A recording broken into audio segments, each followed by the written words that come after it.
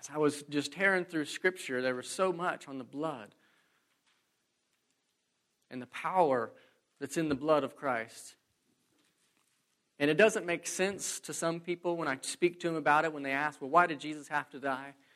Because it doesn't really make sense, the Old Testament views of sacrifice and such things, but it kind of gives a quick little rundown of the reasons why in Ephesians, and I like that, in Hebrews, and I like that. In chapter 9, verse 6, the writer here is speaking of the earthly tabernacle, the one they had in the Old Testament, where they brought the sacrifices in and what they did. Well, first, before we get to that, I'll read it. When everything had been arranged, in verse 6, chapter 9, verse 6, when everything had been arranged like this, the priest entered regularly into the outer court to carry on their ministry. But only the high priest entered into the inner room, and that only once a year, and never without blood, which he offered for himself and for the sins of the people, for the sins the people had committed in ignorance. The Holy Spirit was showing by this that the way into the most holy place had not yet been disclosed, as long as the first tabernacle was still standing. This is an illustration for the present time, indicating that the gifts and sacrifices being offered were not able to clear the conscience of the worshiper. They are only a matter of food and drink and various ceremonial washings and external regulations applying until the time of the new order. So in the beginning, when God created man and woman, and they sinned, they fell, God had to kill an animal. He said he gave them a covering of animal skins. He had slaughtered an animal, and he gave them covering. So their sin brought bloodshed on the earth. And it took bloodshed, it took blood to cover them. Because, of course, anytime you would skin something, there was going to be blood. There's going to be pain, there's going to be death. So blood has been in this book. It's in the first book all the way to the last book, the blood that was shed. Look at even the first set of children, there was bloodshed. There was bloodshed since the fall and ever since, all the way until the end of creation, when God says the time is up. Blood. So in the fall, the separation, the blood it took to cover them, but it couldn't actually take away their sins. It just covered. It just covered their nakedness. And all through the Old Testament, it shows this picture of the blood. And they had to continue to do this as a reminder and as a picture of things to come. But it says it left this here in chapter 9 on in verse 9. This is an illustration for the present time, indicating that the gifts and sacrifices being offered were not able to clear the conscience of the worshiper. So it covered him, but it never cleared the conscience. It has never cleared his conscience. So let me skip.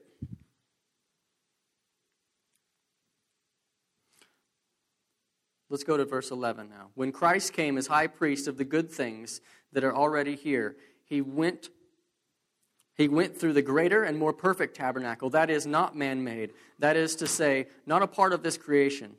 He did not enter by the means of blood and goats and calves, but he entered the most holy place once and for all by his own blood, having obtained eternal redemption. The blood of bulls and goats and the ashes of heifer sprinkled on those who are ceremonially unclean sanctify them so that they are outwardly clean. How much more then will the blood of Christ, who through the eternal Spirit offered himself unblemished to God, cleanse our consciences from the acts that lead to death, so that we may serve the living God? Have you been cleansed by the blood? Is your conscience clear before God? Has God cleansed your conscience, made your conscience? Do you have a conscience that's void of offense before God? Or do you need the blood? See, the blood is pretty powerful because it has something for everyone. It has something for the unbeliever. It has justification. We're justified by the blood that was shed. His blood can justify us before our God. It has power in the new believer for strength, for a washing. His blood washes us. It washes our conscience and our minds. It has power all the way for those who even to the end. How will they overcome in the book of Revelations? Was it chapter 12, verse 11? They overcame by the blood of the Lamb and the word of their testimony. See, blood goes through everything. And if you read, and even in the Old Testament, the blood is the life of the animal. It is the lifeblood. Now, it's not grotesque, and some people are scared of blood, but the blood cleanses us from all. We read the other night in 1 John, what was it, chapter 1, verse 5? If we walk in the light, as He is in the light, the blood of Jesus purifies us from all sins. All sins. How many of you would like to be purified from all sins? Well, there's our... We got hands. I know I could. All sins, every single one. The sins that lead to death, the sins that may not lead to death. The sins of commission, the sins of omission. The things I did do, and maybe even the things I didn't do. His blood washes it. His blood first has to wash me, wash my mind from the inside. See, in the Old Testament, they would be sprinkled by these things. They would be sprinkled, and what touched them made them clean. But now God comes in. It made them outwardly clean, but it never cleansed their conscience. But now God comes in, and He didn't do it the same way. He did it once and for all. He did it for everyone. He did it in a way that when you're emptied of your own life, He will fill you. It takes the blood of Jesus Christ and trusting in the blood and even praying in the power of the blood. See, the blood's the only thing that can save you. It's the only thing that can save you. It was Christ's blood that tore the veil. Without the shedding of blood, there's no forgiveness. It was Christ's blood who made the way back to God.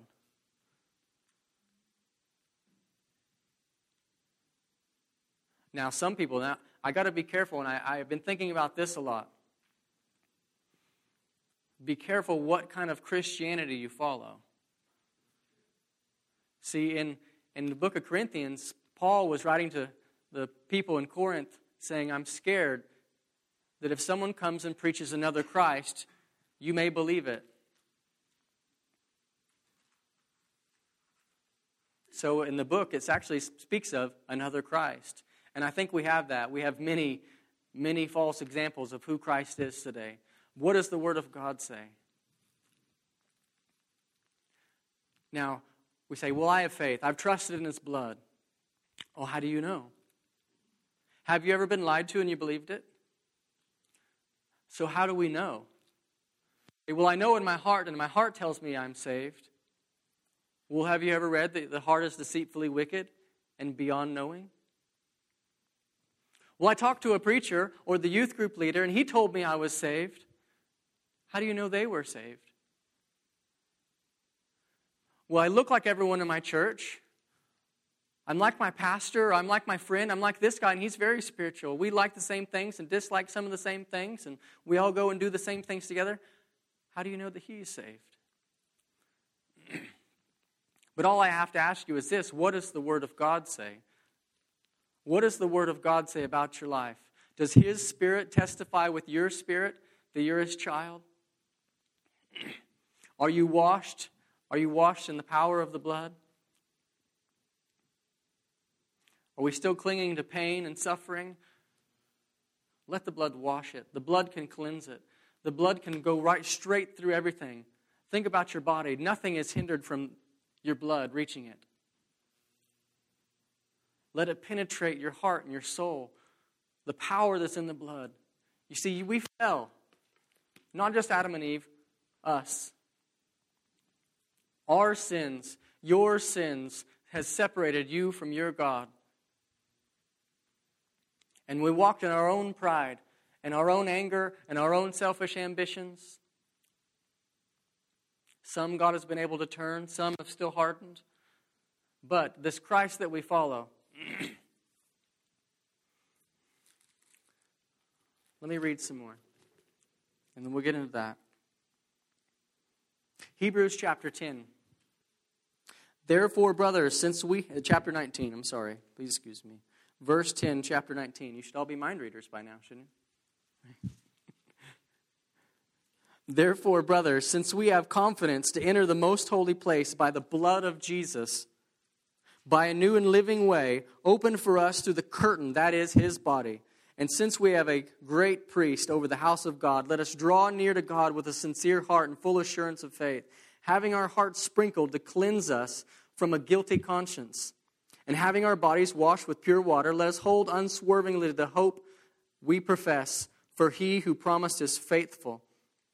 I may not have any ability in even getting a message across or a point across, and I might be all over the place at times, and I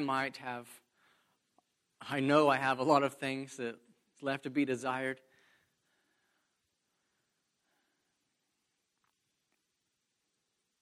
But are you pure in heart? I may not be entertaining, but is what I'm saying and what I'm asking true? They see, that's all we have to answer. Not is, well, I don't like the way he delivered it, or I do like the way he delivered this, and I don't really know much about him or what he's doing, or he's not a very good speaker. The last thing I want to be is a good speaker. The last thing I want to be is able to get up here and do a fine job in my own strength. I hope God strikes me down the first chance I do it, if I ever do it. But the only thing we have to answer to is what this poor creature is saying. Is it true? Is it true about me? Is our belief in Jesus something just to save our own skin or to keep us out of hell and into heaven?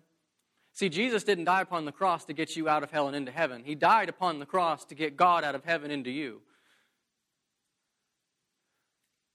Now, when we came to Christ, was it, well, hell sounds pretty bad, and I don't really want to go there, so just in case, I think I'm going to go to church, and I'm going to follow this Jesus. Now, see, there's more than one Christ. There's a Christ that we follow in our own selfishness. There's a Christ that some people follow that we use God's word to fulfill our own desires. There's a Christ sometimes that we tend to follow that was only there because of me. See, the humanism crept into the church a number of years ago, and humanism can be defined by this. It's kind of a statement that the end of all things is the good of man. So everything in heaven, God exists in heaven because the good of man, and Jesus and all the angels and everything there is that's good is all for the good of man. And that's not true. That's not true. It's all God's, every last bit of it. I get scared sometimes when people sing about claiming the streets of gold and all these things for themselves. I kind of understand what they get, but I can't do that. It's all God's. All of it's God's. God's not going to come back and just, when he comes back, he's going to look at everything. Every person, every power, every authority, and he's going to say, mine, mine, mine. It's all for him. It was all created for him, by him, and through him, all for his glory. Nothing that was created was not created by him and for him. It's all his. Your spouse, your children, your job, your money, your own life, your own breath, it's all his. He gives us breath. It's all his. The only thing you almost even have one possession of is one beat of your heart. That's all you have. The little space between the next beat, or the little space before you die when it stops. That's all you really own. That's all you own. Has the blood washed you? Has he went through you and penetrated? Are you still struggling with the same things you were last month or a week or 2 years later? Anger, envy, jealousy, greed, selfishness, the greatest of all, where everything stems from. Selfishness. It's where all anger, where all greed, all lust, all envy, all strife, all comes from selfishness. Everything, all comes But praise God that the blood can cover it. The blood can wash it if you let it have its way in you. See, our God is a consuming fire. Let him have his way. Let me finish here. Let me go on. In verse 24. And let us, chapter 10, Hebrews chapter 10, 24. Still in Hebrews. And let us consider how we may spur one another on towards love and good deeds. Let us not give up meeting together, as some are in the habit of doing. Let us encourage one another, and all the more as we see the day approaching. Now, I want us to be real about this next verse, this next couple. If we deliberately keep on sinning after we have received the knowledge of the truth, no sacrifice for sin is left, but only a fearful expectation of judgment and raging fire that consumes the enemies of God. Is this our life? This is the test. See, Scripture says to test yourself and see if you're in the faith. Try yourselves. Take the Word of God. Hold it up to your life. Soak yourself in it. Let it pierce you, cut you all the way through. Because it's sharp. It's alive. This book will come alive in your lap, and it will cut you in two. Are you deliberately going on sinning, even after you've known the way? Are you still struggling with something? Let the blood wash it. Let him cleanse it. Let him move in your life. They overcame by the blood of the Lamb and the word of their testimony. It's the greatest power, the greatest source of life in all creation is the blood of Christ, the blood of God's own Son, love being poured out for us. See, I'm empty. I'm empty. I need God to fill me. I need God to move in me. I can't make it a few minutes.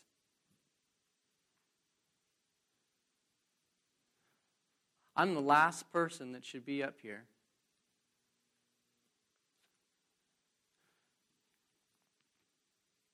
But God, because of His blood, has chosen this. I got a little encouragement today about the sufferings of Christ and being made perfect, and I kind of applied myself to that because this is the hardest thing for me to do. It's not easy. It's not easy to be crushed. It's not easy to have your soul just see the hearts or just see the other souls and know that I have to get up and speak the words of God and feel your soul be crushed. Have you ever felt the weight of another person's sin? Even one person's sin? It's enough to crush you. Have you ever felt the weight of the sin of the whole world? It's enough to crush you. Scripture says it pleased God to crush him. Speaking of his Son on the cross, it pleased Yahweh to crush him. Has it crushed your own soul? That a man poured out his blood. Christ died to set you free. You see, because flesh and blood can't enter the kingdom of heaven. So he became flesh and blood. He became sin who knew no sin, that you might become the righteousness of God. Is that your life today, believer? Is that your life today? Are you the righteousness of God, or do you still need the blood? Has the cross pierced you through? Has the sacrifice that has been made, has it penetrated? Or is it all here? See, many people are going to miss heaven by 18 inches because it's all here. And it's the mental assent, and they have an understanding of there is a God, and I know Jesus all did this. But they're going to miss heaven by 18 inches because it's never penetrated their heart. It's never penetrated the core of who they are and steered their whole body and their whole being. And their mouths are still full of all the wicked things that come out of their own heart. And their eyes are still looking on the same old things. They still believe, but it's never changed them. It's never turned them. See, the blood can wash that. The blood still has power in it.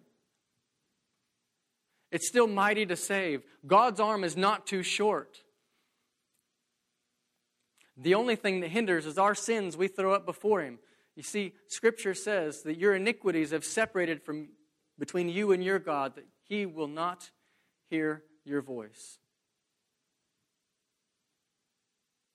until you've humbled yourself and become obedient, even unto death, as Christ. See, the blood brings about one thing. Before I can receive His blood, I must be emptied of mine, my own life. See, the life is in the blood. And until my life is emptied out, I cannot take that transfusion that's needed to make a new life in me. I still have the old life. Or if I try to squeeze in some of His blood in with my blood, I have this mixed blood. And then I'm like half dead and half alive. I'm alive on Sundays and Wednesdays, but I'm dead on the rest of the week. Where are we at in that? Is this blood flowing through your veins? Does your heart begin to race whenever you think of your own sin or His grace, His forgiveness? Does it move you to pray? Does it move you to beg Him before the throne of God to forgive you and to heal you and to wash you? You see, it's never going to be on your own ability. I know many of us today, we think, well, yes, I do this and I do this wrong, but I'm trying to do better. Let the blood of Christ wash it. You come up here and you pour it out, and you let Him fill you. You will never beat it on your own. God leaves those 1, 2, 5 different things in your life for a reason that you can't overcome. Maybe you come to Christ and you get a few things cleaned up, and you're a little bit more socially acceptable, maybe. Some of us. He purposely leaves those things in your life. Because man can't do it on his own. With man, these things are impossible. But with God, all things are possible. Why do you think He writes that? He wants you to humble yourself and come before Him and fall down and just poverty-stricken. And I have nothing. I have no ability. I have no way to heal myself of this, God. I'm completely trusting in You. See, faith seems weak to us. But it's the only thing that will save you, and it's the only thing that will save your family. Faith. Faith leaves no ability of yourself. If I was to call someone to come and do my taxes, I would have to place my faith in them because I have no ability to do those. If I needed someone to operate on one of my children, I would have to have someone. I would have to have a surgeon, someone who's trained. I would have to have faith because I have no ability to do that. Your own salvation is never your own ability. You're fighting against your flesh and you're striving back and forth. You have a week where you make it and you thought you did good, but you fall again because you're doing it on your own ability. Faith in the blood of Christ is the only thing that can wash you. 1 John, go back to that. Walk in the light as He is in the light, and the blood of Jesus will purify you. His blood, not your blood. His blood purifies you from all sin, not your own ability. No amount of fasting or praying or even His blood does it. It is only by the blood. I think it's one of our songs. One of the verses is only by the blood. Only by what was paid on the cross will you be saved. And that's it. Nothing else. Nothing more, nothing less. The blood has plenty of power left in it. But there's no power up until you get it. Take the blood out of someone in this room. They have no strength. If they lose just a little bit, your strength is gone, isn't it? Your strength is gone. In this world, if you lose some blood, enough blood. But if we've been called of God,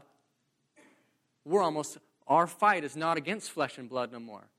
Powers, principalities, authorities, and dark rulers in the heavenly places. We're in a spiritual battle, so we need spiritual blood. Does that make sense to us? If I lose some of my blood, I have no strength in this world.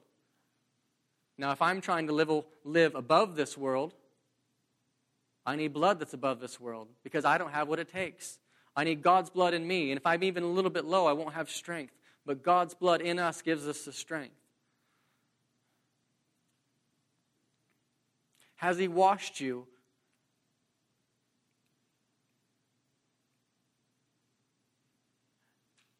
Is he everything to you? See, God's just not our Sundays, and God's just not our Wednesdays. Is he everything? Are we clinging to him? Like I said, I may not be entertaining, but is what I'm saying true? His blood has more power than we can ever imagine. Remember when his blood hit the ground, the earth shook. And if his blood ever hits you, you'll shake. And everyone around you will shake by what God is doing in your life. It shook so hard it tore the temple. It broke the temple, tore the veil, separated the way. The only thing that was blocking mankind from God was that veil, and it tore it right in two. I like to imagine just one drop of blood just dropping down and hitting the ground was enough. And if it ever shakes you, you'll be torn in half.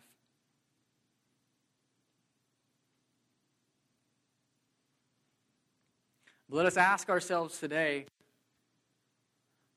are we living in that power, in the strength of the blood of Christ? Have we been made new? See, blood continually makes us new. If you ever studied, I heard a sermon once about a guy, he was talking about blood, and a doctor, he was telling all the scientific stuff about all the things about blood. And if any of you have any nursing or medical history, you might know. But the blood brings life to every bit of the body. And what it does is amazing. It's absolutely amazing, the different parts of blood that brings life and takes away impurities and washes away things that are not clean, or toxins that are in your muscles and different things. It washes it away. There's different aspects. There's multiple different things in the blood, in one little bit of blood, that is to wash away everything that's impure inside of you and take it to a place that it can be cleansed and expelled from the body. The blood is amazing. Just how God created us. And I love the more that we dig into science, the more we see a picture of Christ. The farther people go to disprove him, the more they prove he exists. Praise God. I praise him for what he's done in the shedding blood of his own Son. To make us new, to become death, become sin for us. Let me read something in Revelations as I close here. Chapter 1, verse 5. We'll start in verse 5. And from Jesus Christ, who is the faithful witness, the firstborn from the dead and ruler of the kings of the earth, to him who loves us and has freed us from our sins by his blood, and has made us to be a kingdom of priests and to serve his God and Father, to him be glory and power forever and ever. Amen. His blood sets you free. His blood sets you free. How free are you this morning? Thanks for listening to today's broadcast. If you have a prayer request or any other need, we would love to hear from you. Our mailing address is Post Office Box 400, Riverton, Kansas 66770. Or call us at 620-848-3347. You may find us on Facebook and online at rivertonfbc.com. Our Sunday school classes begin at 9:45 a.m. with worship services at 10:45 a.m. In addition, small group Bible studies meet on Sunday nights in various homes within the community. Please join us on Wednesday nights for a community-wide meal at 6, followed by Bible study for all ages at 7. The church is located at 6895 Southeast Bluebird Lane, just 2 blocks north of the Riverton Quick Stop, or 1 block south of Community Bank and Trust, and 1 block west. This is Downtown Keith Brown, inviting you to join us again next Sunday morning at 8:30 for another exciting message from God's Word. Have a great week, and God bless.